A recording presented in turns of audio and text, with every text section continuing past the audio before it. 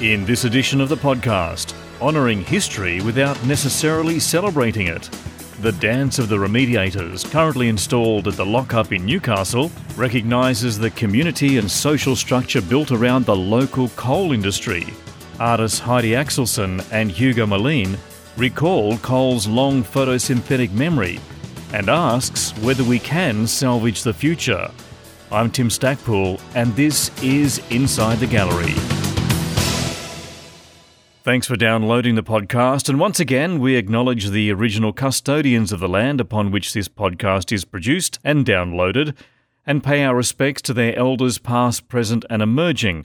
And as always, a transcript of this conversation is available in the description of this episode at www.insidethegallery.com.au, and that's thanks to the contribution made by the Australian Arts Channel, which is available to view for free at www.australianartschannel.com.au. It began as a vague sense of unease, unconnected to anything in particular.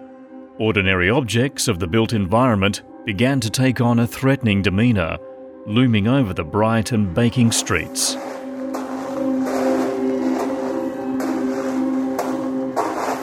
Then, one day, the children disappeared.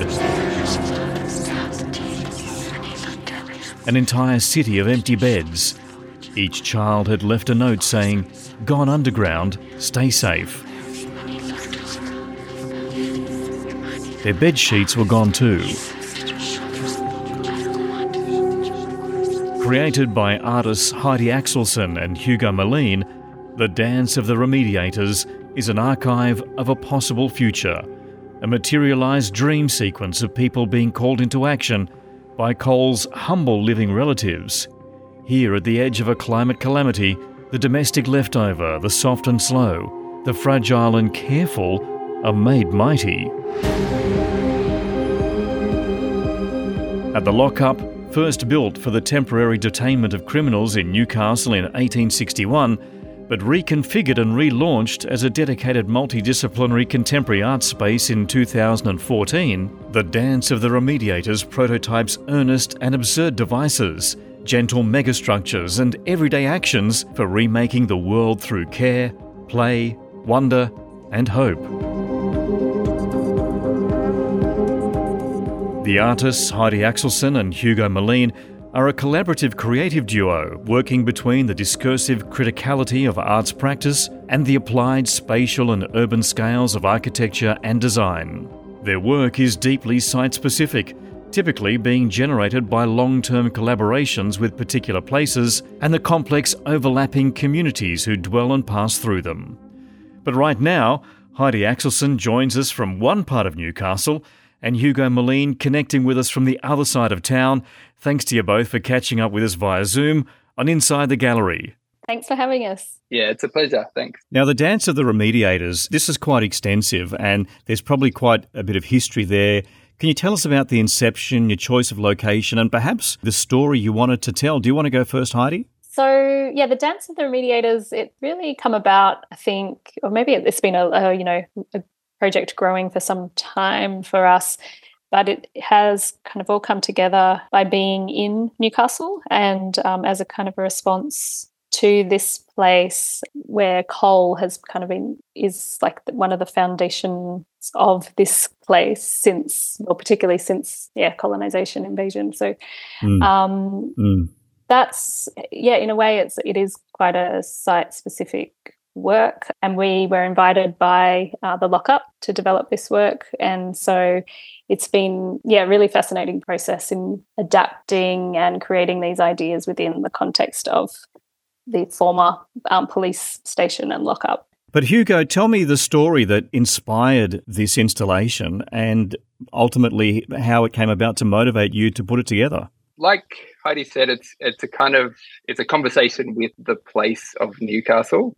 If I can just put it in the context of the works that we've done before, when we were living in Sydney, we did the Owner-Occupy project, which was looking at housing affordability. And then when we were up living in the Blue Mountains, we did the Plant Agency suite of projects, which were looking at the relationship between plants and humans and this kind of mode of practice that we've been experimenting with, where we kind of look at a seemingly intractable issue like real estate and housing affordability in Sydney, or like the kind of the coal industry and climate change, which is so ever present here in Newcastle. Like living here now, we see the bulk carriers go out, we see the trains going past us. Our neighbours work in the industry.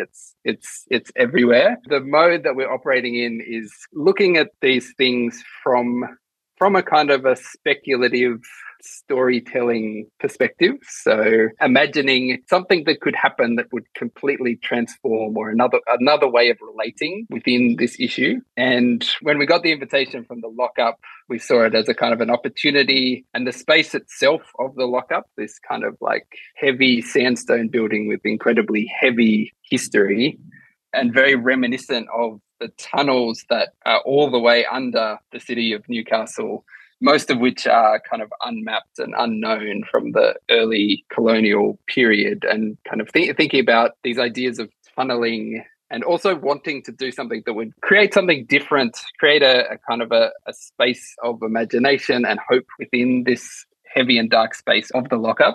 Something else we've been exploring for a long time is ideas of the self-built and the self-made, and how people can kind of act on the world themselves. And something we've always been fascinated by is the way children do that so naturally, particularly the kind of the format of the cubby house. So weaving these things together, we started thinking of this story of one day everyone wakes up in Newcastle. The city's never named, but in Newcastle, and the children have all disappeared. And they've just left a note saying that they've gone underground. And then little by little, these kind of strange cubby house structures start erupting out of the underground and start getting in the way and tangling people up and taking over the train tracks and taking over the coal machinery. And we're really interested in this kind of how the soft and the vulnerable, like the cubby house, it's made of bed linen. It's not the kind of epitome of a powerful movement, but how through accumulation and through the slow kind of gathering of people into it can really kind of within the story become a kind of cocoon to transform the city and transform the industry into something else. And I guess just the other part of that was wanting to really approach coal itself from another angle. I think in kind of imagining that new possible future, we've created these video works that are introducing new kind of rituals around the relationship to coal. So there's like kind of tenderly washing the coal and burying the coal, and inviting people to kind of imagine if we did really treasure this as the material substance. And it's been quite interesting through the exhibition. People have said, oh, wow, I've never realized how beautiful it is, how it glitters, how it feels, how we could kind of reconfigure that relationship to this substance, which, and maybe that in some way is part of a solution going forward with climate change. Like, how can we reimagine our relationship to our material and physical world? So that's kind of an invitation that we've made. I wonder if I could get some clarification on exactly what we experience when we see this installation. So we've talked a lot about your motivation and perhaps the story that's being told, but what can we expect to see when we visit this? Yeah, so when you come into the gallery, there's kind of this flannelette bedsheet, ramshackle type structure that you first encounter. So it's quite a tactile and kind of nostalgic type feeling fabrics. And they're kind of strung over these rough timber frames that are being kind of hastily put together, but quite beautifully and cleverly designed to be erected quickly and collapsed down quickly. And then that takes you through the tunnels of the former prisoner cells, and you peer into these different cells and viewing video works, which is footage of around different scenes in Newcastle in the industrial environment, as well as there's footage there of the recent blockade at Newcastle Port. And so there's kind of these hints of what's happening now and what's happening in the future. And then you come through to the former exercise yard, and in there is a bit of an immersive environment with misting and cooling happening in the space, as well as moss growing. It's basically kind of reconstructed a tunnel within the tunnel. which was part of wanting to have it as another space. So the cubby house itself becomes almost like a mega structure and a parasite within the galleries, and you have the sensation of being transported to these other places within Newcastle, which then links in to the narrative, which is spoken as an audio track. Then there's, as Heidi was describing before in some of the other rooms, there are these almost ritualistic meditations on coal through video works, but combining with rotating elements or different things. There's many different media that you're talking about here. Between the two of you are in an artistic partnership. How do you break up the roles when you're putting in an installation like this? How far back does that go? We started collaborating 14 years ago. Wow. And my background is as a sculptor and Hugo as an architect. So, yeah, we kind of come at things, from quite different angles, but, find a meeting place. And also, I think, push our work further as a result of kind of coming at it from those different perspectives. Perhaps my interest is quite in the materiality and the textural and also the kind of framing of things. I don't know if that's fair to say. And Hugo is also brings that expertise of kind of visioning the structures beforehand, as well as the kind of intricate collapsible structures and kind of these nimble forms that can be erected and taken down quite quickly. Conceptually, I guess these ideas are something that we live and breathe in our lives together as artists, but also, as partners in life and parents as well, and in kind of living in this contemporary condition that we live in. So, yeah, the ideas are kind of something that come about together, obviously. In this case, Hugo, would I be right in thinking that the lock-up makes the offer, then you both go in, Hugo, you can see how the architecture can lend itself to perhaps some of the vision that Heidi has, and that's how the collaborative thought comes about? Or is there plenty of artistic input from you, or perhaps there's a tempering of the artistic vision that Heidi has, because you have to look at the practical implications of how you're going to make this work in this space from your architectural background? Yeah, I think that's often the assumption that people have of our practice, but I think in some ways I've been drawn into collaborating in an artistic practice with Heidi because it's a space outside the practicalities of architecture, where you're not working at the behest of a wealthy client. You're able to explore the questions. You're not just finding solutions. So I think it's actually more complex than that. And yeah, things like materiality and overall visions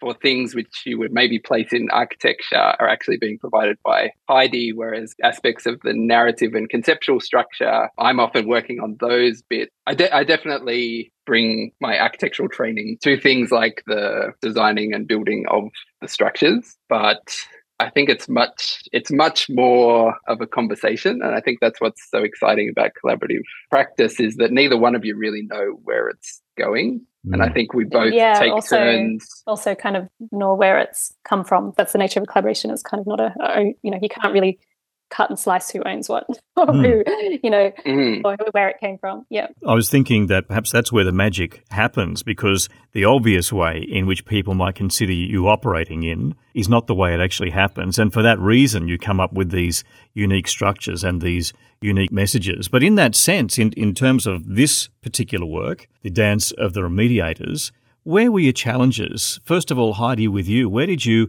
feel that perhaps you had to make compromises where things weren't going to turn out the way you'd hoped to? And perhaps some of those surprises that turned up that you felt really actually nailed the message for you? I guess the challenge, there were a couple with the space itself. It's quite a large kind of Warren type space that you discover through all these different cells. And we really had the ambition that we wanted to make the work immersive so that it did encompass the entire space. So I guess there was kind of the anxiety that we wouldn't be able to do that in such a way. But I think we overcame that with the formation of the structures that kind of open and collapse, and how we could kind of grow that through the gallery. I would say there was kind of a bit of apprehension around the trying to address this issue in another way and talking about coal in this place, which it is such an important industry here for Newcastle. It really, underpins so much of the economy and people's livelihoods. And so there was kind of a bit of awareness that, we're working with an issue that is sensitive, but also exciting to kind of shine kind of a new perspective on it. That in itself, I think, was something that we worked our way through. There's one of the cells is an installation of a video work of a waterfall where there's this incredible mossy landscape that the waterfall is trickling over. And in that gallery in front of the video projection installed this rotating pile of coal that's kind of, so the shadow is swirling on top of the projection. And that in itself was the kind of work where we couldn't really conceive it before, it was actually in the space, and the walls of the cell itself kind of have this weird mossy, like graffiti original paint all over the walls. So it just kind of all came together in this way that you can't anticipate until you're in there and doing it.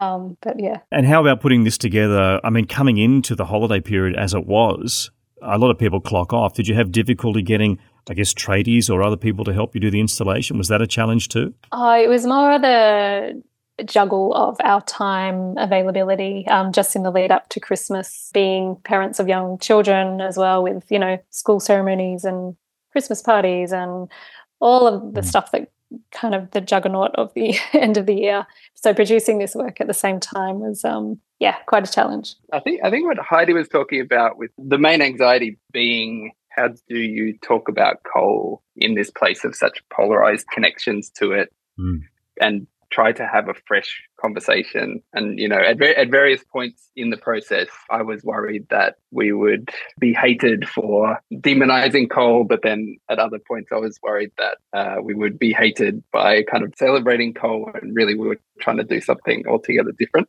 So far, it feels like people have understood the nuance of what we're trying to do, and the fresh way of honouring coal as a way of letting it rest. We always knew that the lockup itself had the challenges of, you can't fix to a lot of the walls because they're built heritage. Yeah.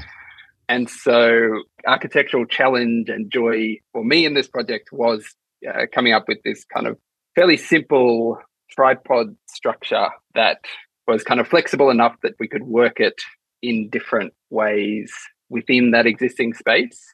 And another part of the kind of surrounding the main part of the structure before it goes into the tunnel are a series of photographs of the structure erected in different configurations in the industrial landscapes of Newcastle, which feed into the narrative as well. So we'd had a go at making it, and of it kind of blowing over in the wind, and of the port security people coming and questioning us and having follow-ups from the police, and those kind of challenges out in the field. Yeah. From a practical side, though, how long did you have in the lockup? Because it seems as though you had to develop on the run a little bit. Did you have much time to be able to do that? Or did you have to do a lot more work in your studio and then bring it in and then adapt it once you got on location? We had 2 weeks roughly broken up with other commitments to do the installation in the lockup. But so a lot of it was developed in our studio beforehand, and through like making models, kind of prepping all the structure, gathering all the materials.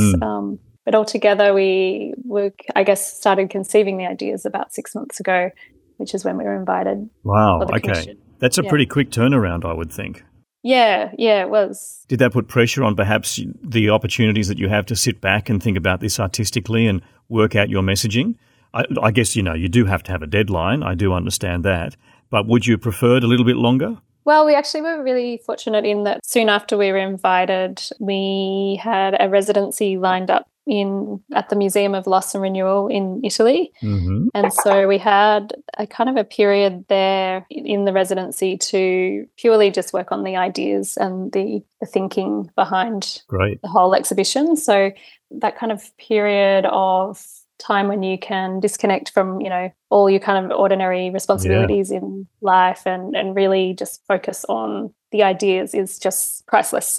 So I think that really helped, and that has often been the case in previous works of ours where we've had this kind of opportunity to step out and really reflect on the kind of bigger ideas and pictures that we're looking at. Great opportunity. Now, Hugo, going back to what you said about coal, the message that sometimes people take is that perhaps you might be recognising coal for what it is, or perhaps on the other side, not wanting to recognise coal and move on from that. What message do you think you've left with people, or what message would you like to leave with people regarding coal and the fact that you really can't erase it from Newcastle? Hopefully what we've left people with is a sense of wonder and gratitude for this material, which is hundreds of millions of years in the making, is the work of countless generations of plants to create this kind of incredibly stunning and beautiful substance. That substance has history going back to the Awabakal people in this land. Of course, we acknowledge all of the damage that's been done in the mining of it, but also communities have grown up around that, and labour movements have grown up through those industries. The city that we're living in, from its very inception, from the naming of it after another coal town in the far north of Britain, it's so linked to this substance. And to feel that wonder and that gratitude and let that be a cause to now let that substance rest and move on to other things. Yeah. So it's a recognition of the history, which is impossible to ignore, but it's time to move on. It's time to reinvent. But there's no possibility of forgetting or, in fact, leaving it, because it's still part of the output of Newcastle. And kind of, as I was talking to a material scientist who's been very heavily involved in decarbonising industries, her main point was it's not coal, it's the burning of coal that's the problem. Like, coal can still be a very valuable feedstock for all kinds of materials, from carbon fibre to types of polymers. And so it's the burning of this wonderful thing that needs to stop. It has great properties, but depending on how it's managed, it has plenty of evil as well. Yeah. This is a big job for both of you, I think. Are there other collaborators that perhaps we should give some credit to? Well, there's the lockup itself, or the providing the space and the and also the invitation for this. And the lockup is an amazing experimental art space, so I think that exists itself, is really important to acknowledge for the ecosystem of the arts in New South Wales, I think, and beyond. Then in itself, in the making of the work, it's more about the all of the suppliers and kind of networks that we've formed in the making of it. So there was Round 2 Timbers, where we sourced all the recycled hardwood offcuts. There was all the op shops where we sourced all the flannelette bed sheets. Yep, great. There was the technical staff at the University of Newcastle who helped us with printing and with video editing and that kind of thing. And obviously people who also helped care for our children while we did all these extra bits and pieces to create the work. The people who sold us the coal was an interesting absolutely. relationship. Oh, yeah. How did you source that? The coal itself, we found a coal transport company based in Carrington, and they basically sell the coal that is not deemed good enough to export. Them in themselves were a really awesome group of guys who helped us get about 2/3 of a ton of coal delivered to the lockup, which we hauled into the gallery space, and now is being distributed through visitors coming in the gallery, and they invited to take coal with them away and bury it. Right. Yeah, and I really appreciated the conversations that we had with those guys. They were like, "Oh, what's this exhibition all about?" and explained it, and they're like, "Oh, so you're working against us?" And I'm like, "Oh, not really. We're trying to appreciate, what this substance is." And so there was just this really great dialogue that happened, and I really appreciate the kind of openness and positivity that people have brought to the whole exercise. And Hugo, it feels very industrial, and there are plenty of artists and artist installations that deal with industry. Is this something though quite different for the pair of you to work on? We've always been really interested in and appreciative of people who make things. We kind of started our collaborative practice together in Parramatta, working a lot with communities of makers, often quite old school people making things like air conditioning ducts and things like that. We would incorporate their practices into our public artworks. So Yeah. it's something we've really been interested in, kind of like drawing those practices into the kind of high art space. For example, a duct maker from Western Sydney whose, meticulous Pittsburgh seam jointed creations were put on display as part of a City of Sydney Laneway Art Festival. And we're really interested in how the making of things can bring people together in these really interesting and unusual configurations of relationships. Yeah. I was just thinking this morning, actually, walking back from dropping my car off for a service, how there are so many people that think they don't have an appreciation of art, or they're not artists, or they're not creative. And yet you've just nailed it there, talking about these tradespeople who are meticulous about the finish of their work. And they truly are artists as well. Yeah. They just don't recognise it within themselves. Yeah, massively. Newcastle has tried to transform itself, and in many ways it has. There was a time when the Lonely Planet Guide told tourists, backpackers, that Newcastle was the place to visit because of that harbourfront development that's there, and also the beaches are fantastic and access on the light rail is terrific down Hutter Street there. Did get hit hard by COVID. In terms of the reinvention, Heidi, first of all with you, I mean, you're contributing to that with this artwork and a development of artistic practice in Newcastle. But you're living there in Newcastle now. Do you have a sentimentality for it to reinvigorate how Newcastle is viewed? I definitely have a sentimentality for it. It's a beautiful place. It's also kind of magic, I think, in ways, with the combination of the strong industrial history and the incredible coastline, and on the edges where you can find kind of untouched pockets of fernland and rainforest. It's got a magic to it for sure. And it really also, I think, punches above its weight in terms of culture. There's so many practicing artists and architects here, and it's a really alive place. And Hugo, you've moved down from the Blue Mountains a couple of years ago, still hoping for that Newcastle Art Gallery to open there in the middle of the CBD. But for you too, are you feeling as if Newcastle has got a lot more to offer, or do you think it's a bit of a hidden gem now in terms of artistic practice? I'd echo everything that Heidi said. We're new to the place.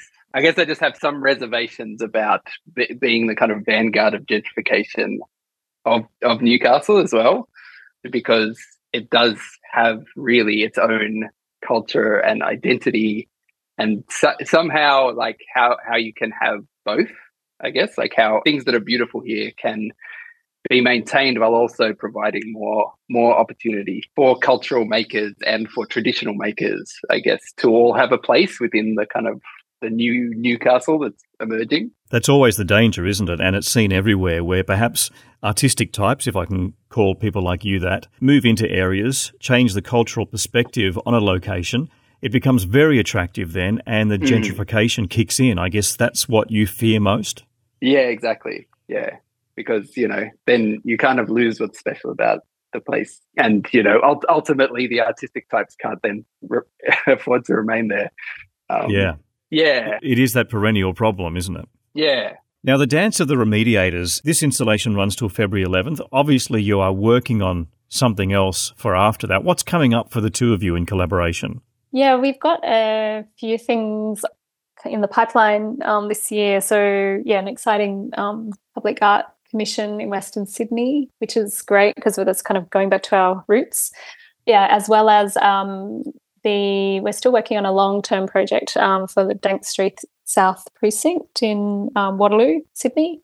So that's where we've developed this, I guess, long-term durational public artwork. So that is also continuing in some form. So the future's looking pretty good for you both. Yeah, it's interesting how things develop over time and kind of kind of simmer along and then and then become something more. It's a remarkable installation, the Dance of the Remediators, and I wish sometimes that a podcast could have pictures to go with it, because it is all about the art that you create, and yet we've had this enormous conversation about the philosophy of industrialization, how you've actually realized that in the lockup, using a space which was never ever designed to be an artistic space, and yet over the past decade or so has transformed itself into that. I think it is yet another remarkable installation that the two of you have put together. And the story that you've tried to tell, although it's not ambiguous, can be considered that by so many people who come to visit it. Not sure what to take away, but you certainly have strong views on what they should take away. And I really do appreciate your time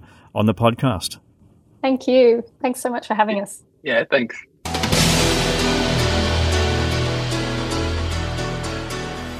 That's Heidi Axelson and Hugo Moline talking about the Dance of the Remediators at the lockup in Newcastle, running, as you heard, until the 11th of February.